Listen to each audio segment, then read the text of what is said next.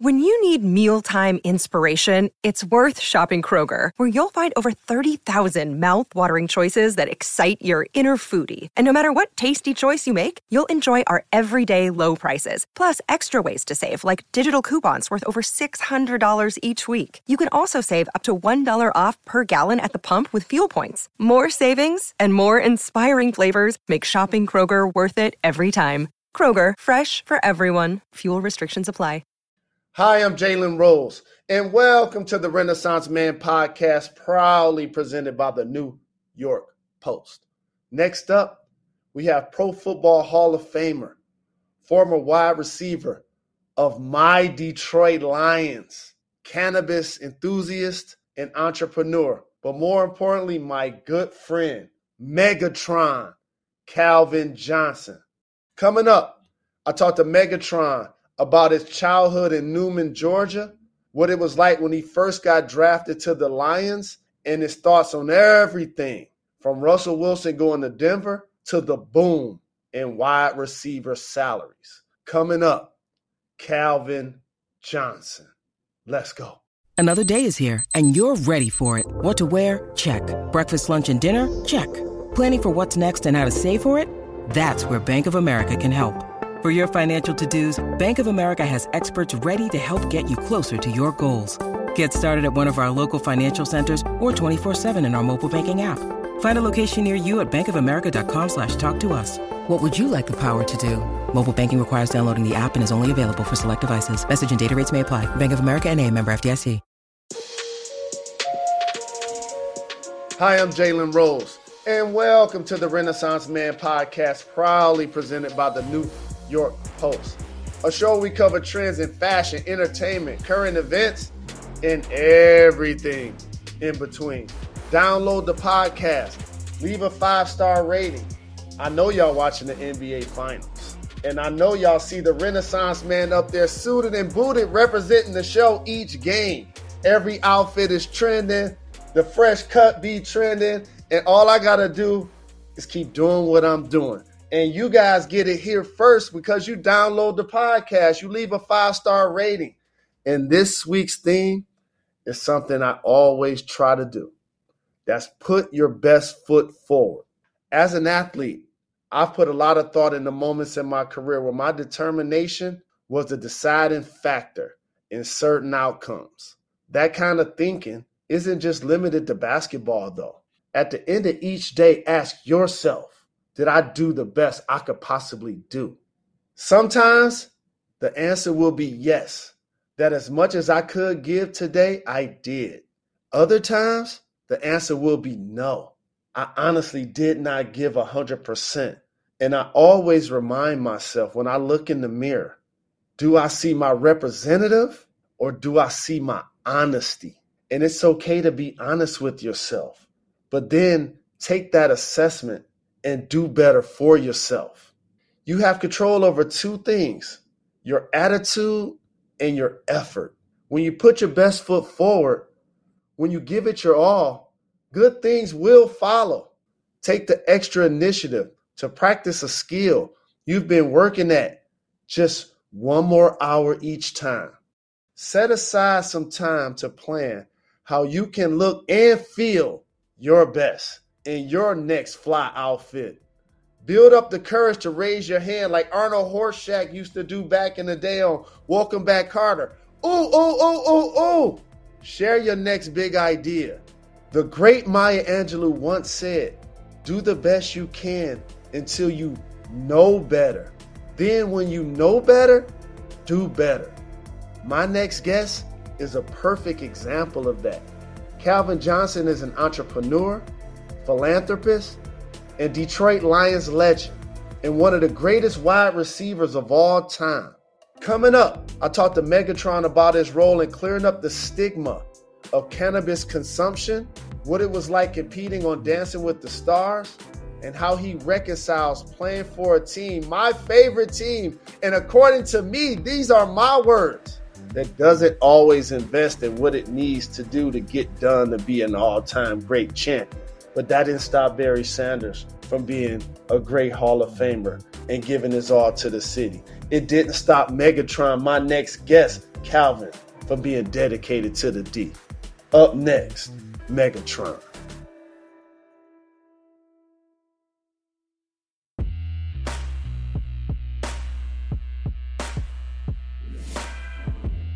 Hi, I'm Jalen Rose, and welcome to the Renaissance Man podcast, proudly presented by the New York Post, a show where we cover trends in fashion, entertainment, current events, and everything in between. I've been doing this show less than 2 years, and I've had very few athletes actually on the show. The next gentleman is ultra VIP. My next guest not only is a Hall of Fame wide receiver, but he starred for my Detroit Lions.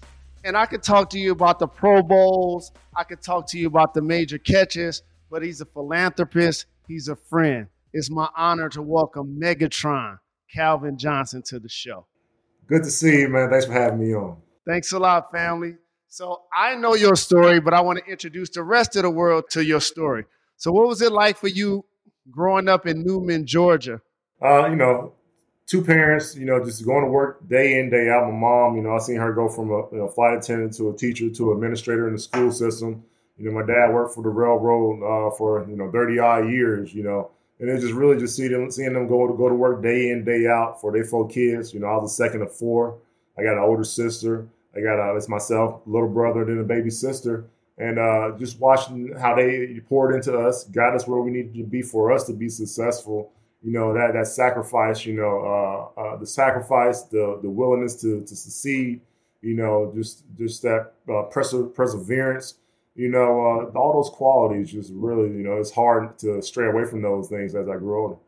What about like the education side? Because at some point, you became a terrific athlete, a terrific prospect, but you were also educated, went to college. So for you, what was it like being a student athlete in your middle school and high school days? Oh, it was easy. My mom said, I can't play ball, which I love to do. I just want to play and compete all the time. She said, you can't play ball if you don't keep above a C average. I'm like, dang, A's and B's? Okay, done deal. Enough said. Really, for me, just put the goal out there and I'm just going to work to attain it. When did you realize that your athleticism and your love for football and sports, because I believe you played baseball as well, when did you know that sports is something that you wanted to consistently do?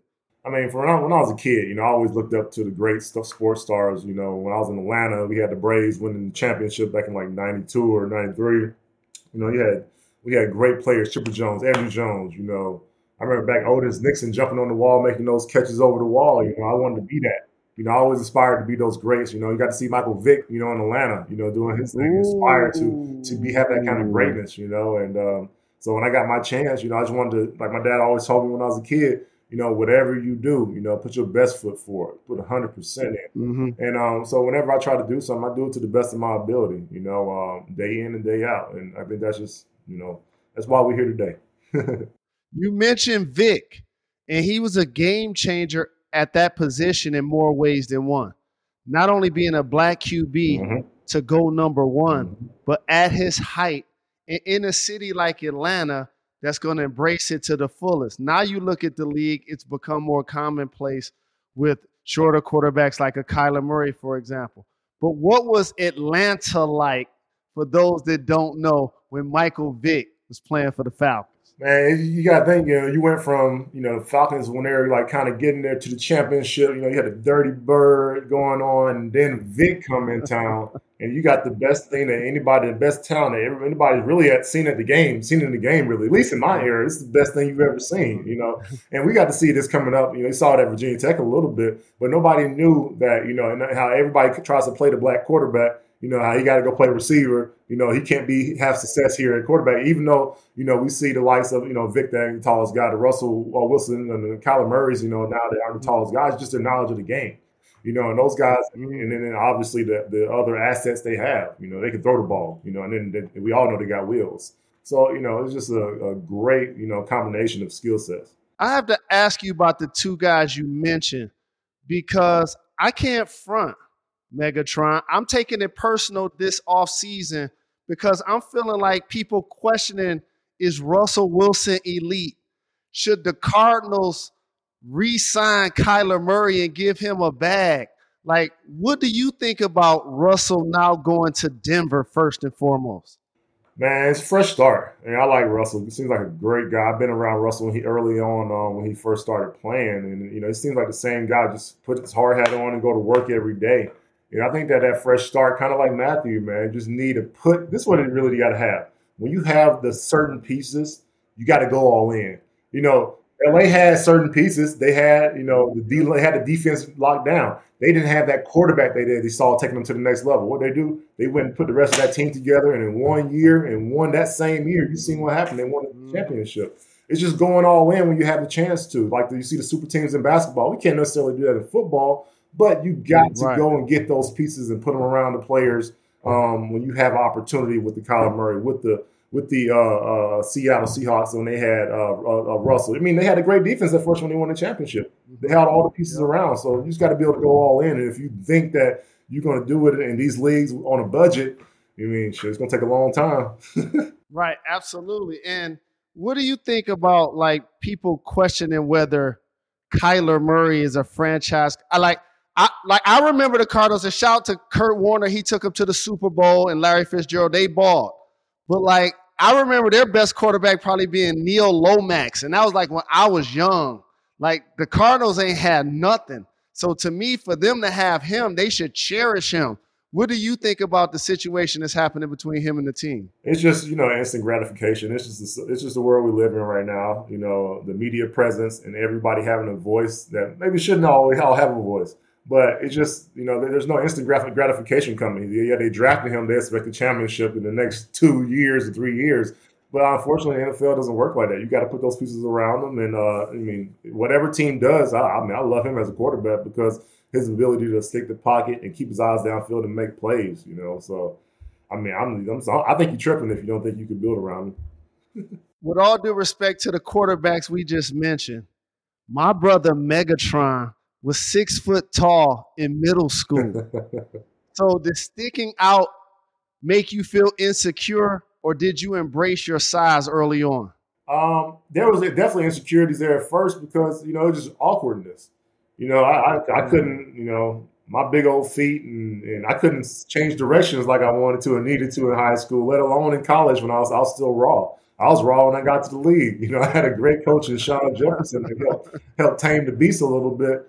But yeah, man, it's definitely awkwardness when you start to stretch out. So as you now see the boom in wide receiver salaries, there was so long that the quarterback got the big money, but the wide receiver kind of was looked at, could be a number one, we'll take care of you, but at some point, you're not going to get the money that the quarterback get.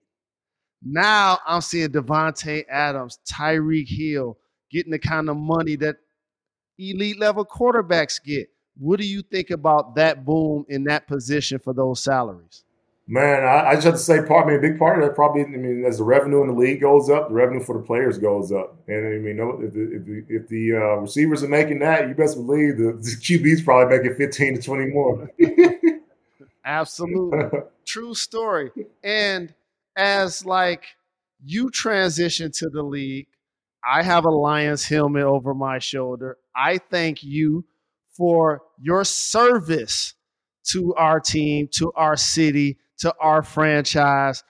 To the rest of the world, you were Megatron, but to us, thank you for staying Calvin Johnson. So I must ask you, what was it initially like when you got drafted for the Lions? And what was some of your more notable games when you played for the team? All right. Well, yeah, when I first got drafted to the Lions, man, it was weird. I came up to Detroit and, my first literally off the plane, we drove down 94 downtown and, we got to see all the blight, all the houses that have burnt down. It was like, man, I wanted to go back home because I'm from the South. For real. I ain't never been real homesick. But, when I really got out and embraced the community and got to meet my teammates and know the people around the team, like I said, the community was huge. They're very supportive. I enjoyed, living my adult life here. Now that's why I'm still here today, because I thoroughly enjoyed my time here in Michigan. But going to games, favorite games played, man. It's funny that Dallas was probably in 2 of those games. One time when I went to Dallas and we beat them boys and we were trailing like big in the fourth quarter. And to do it away, I mean, to do it at somebody else's stadium, that's always the best. To hear that quiet, the crowd go quiet. But when we were back at home and I had a 329 on them boys, it was a little more special. I got some family, some cousins and aunties and stuff like that are huge Dallas fans. I have no idea because they only live in Texas. I don't know why, but they say it's America's team.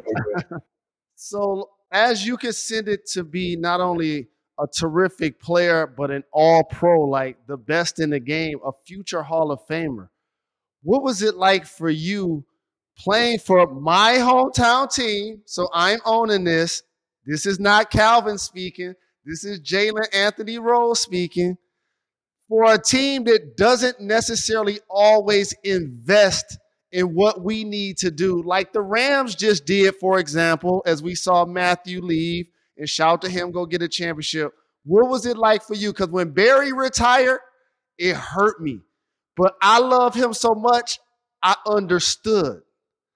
Same thing for you. What was that like? Yeah, it can be frustrating, when you see you're at a rebuilding time, especially when you're at a point in your career where for myself, I speak for myself, when I'm thinking about hanging up the cleats. It's kind of tough to like sit there and realize like, dang, like we're really not gonna have a shot to take this thing to the next level. Yeah, we got the quarterback, but it takes more than just a quarterback and a great receiver. Yeah, they could be a huge part of it. But you got a lot of other pieces. You got a defensive line that was broken up, that need to be put back together. There's a lot of other pieces secondary. It's just a lot of pieces at a time for us, for me, myself personally, that, I would just at my wits' end, So you were a part of one of the catches that changed a lot of rules and changed other rules back. Your touchdown catch that I saw you grab. I've seen you catch the ball with one hand multiple times and control it like a basketball. But for some strange reason, they said that was an incomplete pass. So now they go back and forth and change the rule. What do you recall about that play and how that rule has continued to evolve? Yeah, it's crazy. With the slow-mo cameras, they still can't get it right. But I remember that. Oh, that was a heartbreaking day, man. That was I feel like I'm not going to say it set the tone for our season, but it didn't help. It started the season in a rough way when you get robbed of a touchdown. I mean, it's crazy. I mean, I caught the ball, feet touched, my butt hit the ground forcibly, and I got the ball still in one hand. But it wasn't until I got up when I was going to celebrate, that the ball came out. And it was really, I just put it on the ground. And so it was nuts. I was just like, how do you not call a touchdown when I'm going to hit the ground? I got it in one hand, and as I'm getting up, you let it go. And then they come back and say it should have been a touchdown. A couple of years later, I'm like, shoot, well, let me get that stat back then. Exactly. And as someone that watched every snap that you've played and watched how you gave your blood, sweat, and tears to the city and to the team, there was a heartbreaking play that I saw take place. Everybody shows what happens on the field, but they don't show what you did. And I'm talking about the Aaron Rodgers Hail Mary. Nobody has ever asked you about this. Like, I really be watching. I just saw you drop to a knee and say, this can't be life.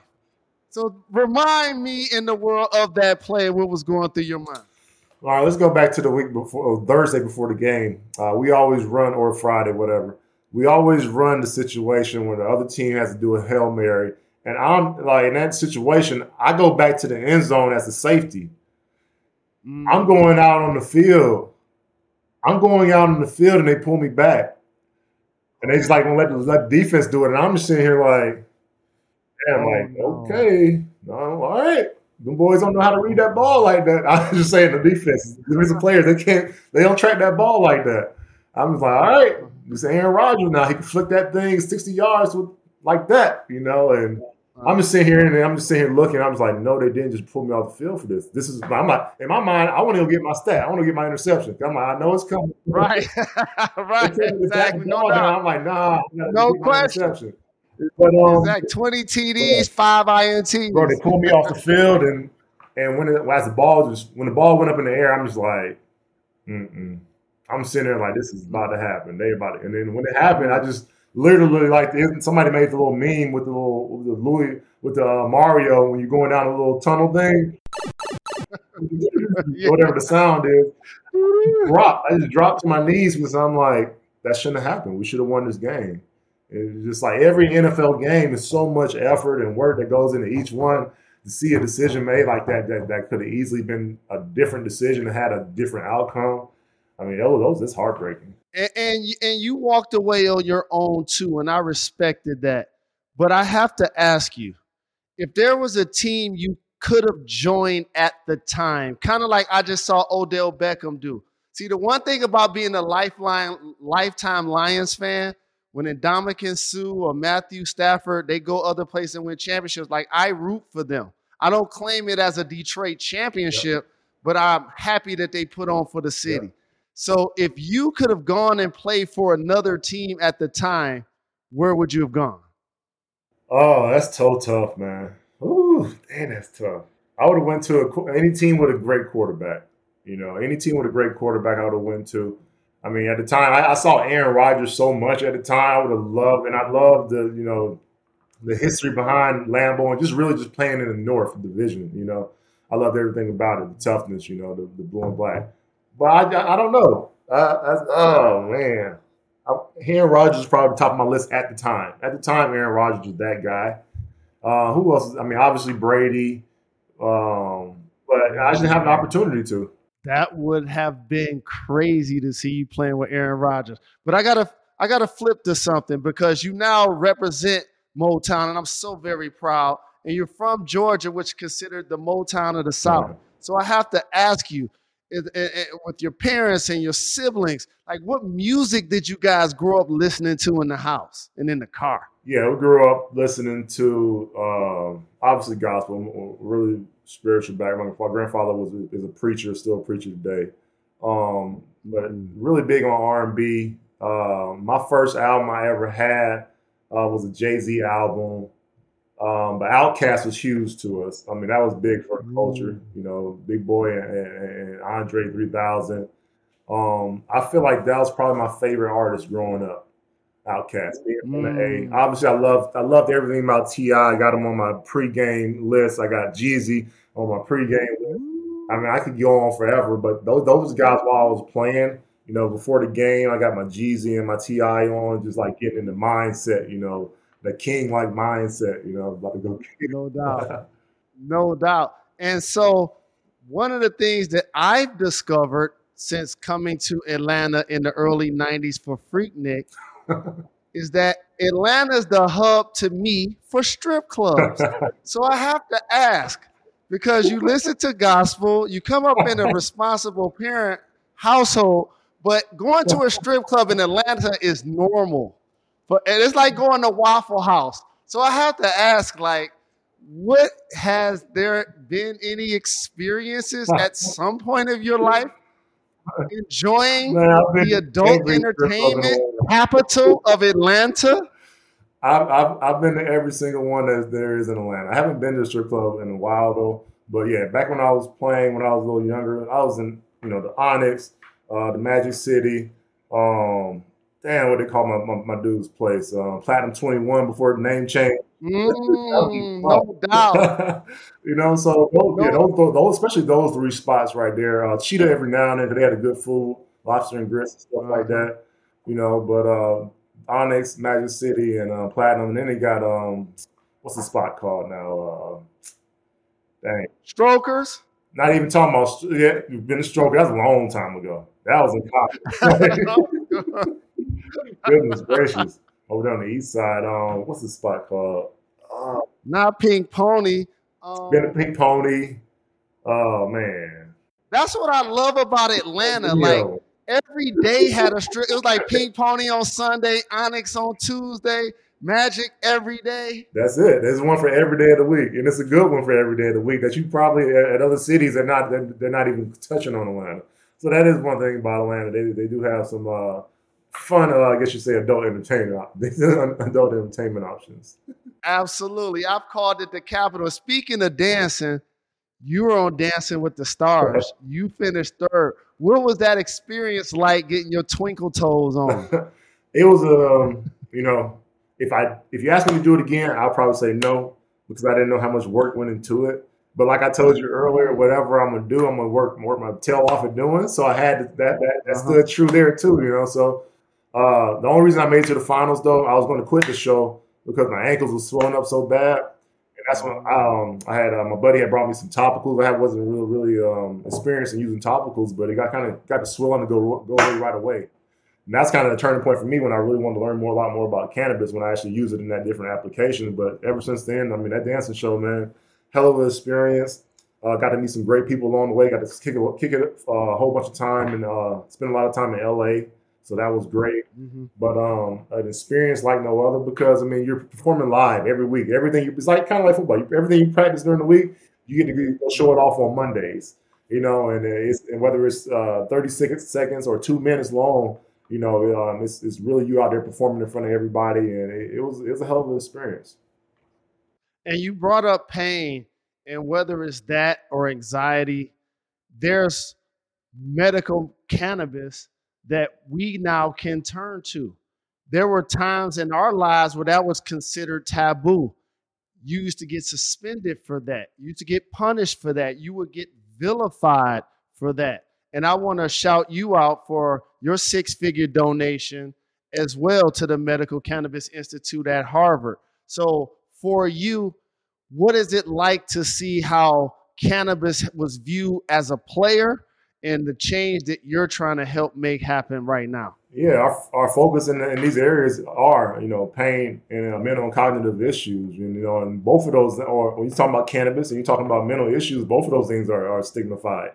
And there's really, now more and more education is allowing us to be like, oh, okay, everybody, everywhere, we all know somebody that's dealing with mental issues, and it's teaching us to have how to have more empathy around that. And even the same thing with cannabis. Not until you really hear about the story in a different application, and I mean by that is, not necessarily a recreational or adult use.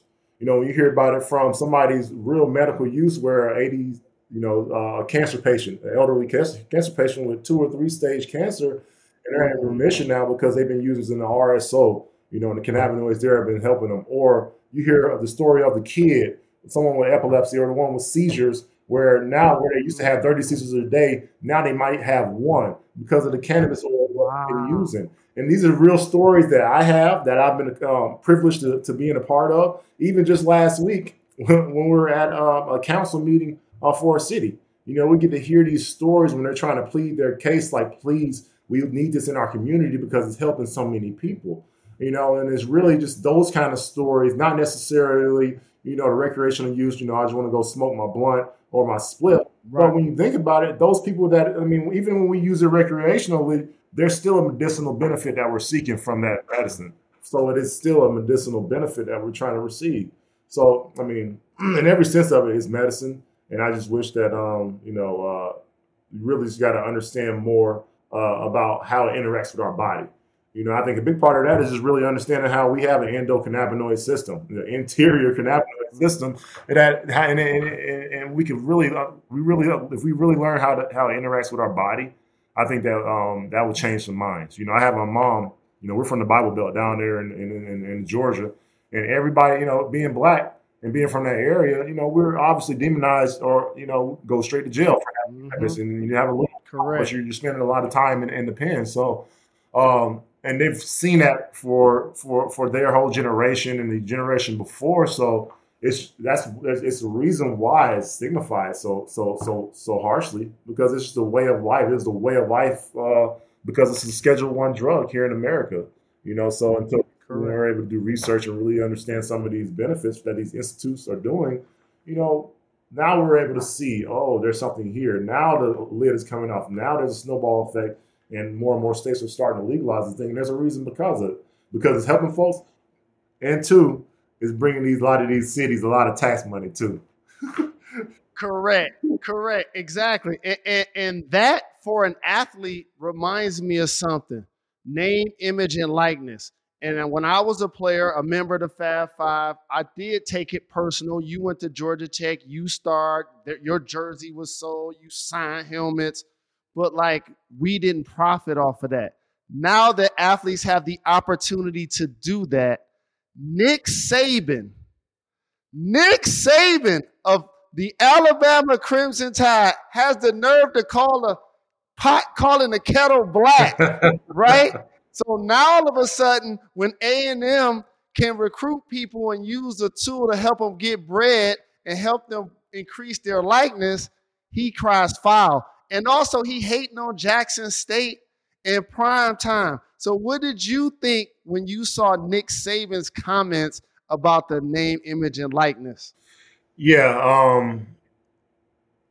I see it as an opportunity, as long as it's done right, for a lot of players to really help their people, man. I mean, you're living in a society where there's a top like 1 or 2% that have it and the rest don't. So a lot of people coming up, that coming up through school and getting these scholarships and able to get these deals. I mean, a lot of the good majority of these people don't have the means to do a lot for their family at the age. And a lot of them might not have the opportunity to make it to the NFL, which is a very small percentage then.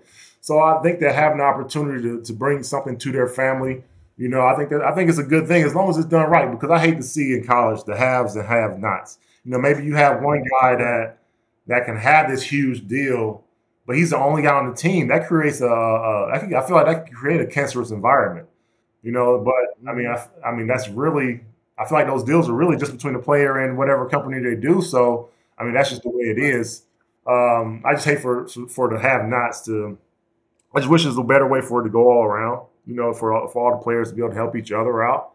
And yeah, those that are bringing the big majority of it should be able to have that. Should be able to have a good grand majority of it. But I just don't want that situation for the have and has not, because I've seen it in culture, in my work culture too. That that can create a rift in your system. And lastly, before I get into the Gone in 60 Seconds, and again, I thank you, Megatron, for joining me. Please let everyone know about the entrepreneur spirit that you've not only adopted while you were playing and your philanthropic things that you do in so many different communities, but also the things that you're doing right now business-wise. Yeah, for sure. I mean, I would say I started in 2008 with my foundation, my Calvin Johnson Jr. Foundation. The motto is catching dreams. We're just trying to put kids in a situation, one, where they can meet people in places that they want to be at, provide scholarships. And we do a whole bunch of things in the community, from camps to conferences and whatnot. Went on to start a cannabis company here in Michigan with Rob Sims, and we're a vertically integrated company. The focus is really just highlighting the healing powers of the plant and creating new innovative applications for folks here in the near future. And with that, we're going to be bringing out a new company called Primitive Performance, where we're using a new nanotechnology emulsion, where basically, if you imagine the cannabis particle in its smallest size. And the reason for this is because it just makes it more bioavailable or more efficient for the user. And in turn, maybe taking where that edible used to hit you in like 45 minutes to an hour, you have something that's going to hit you in 5 to 15 minutes. And that's only because this particle size it is able to bypass the intestinal tract and go right into the bloodstream and go right to work. In our time that we were able to visit with Harvard, they're talking about using drones and nanotechnology targeted medicine. And I didn't get it, but it makes sense now, because these drones are so, like I said, they're so small, they're able to bypass your intestinal tract and get right into the bloodstream, and in turn, allowing your endocannabinoid system to recognize the medicine that it has in it and allow it to go to work where it needs to go to work. So, it's so much untapped science here. And I'm learning more and more every day that I'm in this industry. So it's just a blessing, and we're fortunate to be a part of it. Absolutely, and I appreciate you joining me. And shout out to Rob Sims, another great Detroit Lion, my guy, giving back to the city. But before I let you get out of here, I have a rapid-fire segment called Gone in 60 Seconds. You ready to do this? So I know Matthew Stafford was the greatest quarterback that you played with in Detroit. Who was the second best? Ooh, Sean Hill. I love Sean Hill. Name your favorite NFL player of all time. Ooh, that's so tough. Oh, man, why you do that to me? Say Randy. I'm going to go with Randy Moss. Ooh, he got mossed. What is your favorite strand to smoke? I'm an OG guy. You give me a good, just old classic OG from the West Coast, I'm happy. When you smoking that OG, what is your favorite music to listen to? Dang. Probably some Kendrick Lamar. Now, I haven't even heard the new one all the way yet, but yeah, probably some West Coast vibes. I got to study the new Kendrick too. And speaking of West Coast vibes or artists in general, who's your favorite artist that makes the best songs about smoking? Oh. You stumped me on that one, man. My playlist doesn't have one particular artist. Oh, I got a lot of Alchemist on my new playlist. You stumped me on that one. There's so many. I'll start naming some for you. You got Wiz, you got Snoop, you got Red, you got Meth, you got Dre. I mean, all those are on the playlist, but I mean, all right. So when Wiz came out with his first, album, with his first couple of albums, that was some great smoking music. That was some really good stuff. Exactly. There we go. What time at any point of your career do you remember catching the ball or about to catch the ball and somebody hit you the hardest? Who was that? Oh yeah, we're playing the Reds, watching the Redskins, and dang, what's his name? Little dude, but solid as a rock. Anyways, I'm running a little crossing pattern 5 yards deep, and this is the hardest I ever been hit in my life. I remember catching the ball. I knew he was going to be there, but I didn't expect a hit like this. He hit me, and he knocked me 5 yards the other way probably before I hit the ground. So I remember that hit through and through. I feel it in my body right now. Was it London Fletcher? London freaking Fletcher. That is it. Dang, London Fletcher. Yeah, boy, he rocked my soul on that one. This is why you got fans watching your back and brothers looking out for you. I even know the name of the license plate of the guy that hit you, and you don't know it because you Megatron. I appreciate you, family. Thank you for joining me. Great to see you, man.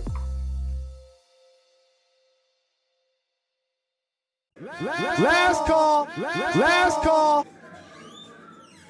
I'd like to thank Megatron for stopping by the podcast. My brother's achieved so much greatness on and off the field, all while never losing sight of who he is and where he came from. One thing that stuck out to me about Calvin is despite already being an all-time great, being known as Megatron, being the absolute best in one game, he was willing to try something new in front of millions of people as a contestant on Dancing with the Stars. Megatron spent 11 grueling weeks working his feet with salsa, quick step, and foxtrot routines. He challenged himself in the public eye. That takes guts. I can't lie. I ain't giving y'all those visuals. I don't have those guts or this humility that he does. Calvin ended up placing third in the competition, which is incredible. He's an example for everyone that sometimes even when you think you've reached the top, there's always room to learn more. In what ways are you challenging yourself with something new? For Calvin, it was ballroom dancing. For you, it could be a new sport, a new kind of food, or even a new education. What's great about starting at the bottom is the only way to go is up. I'm the Renaissance Man. See you next week.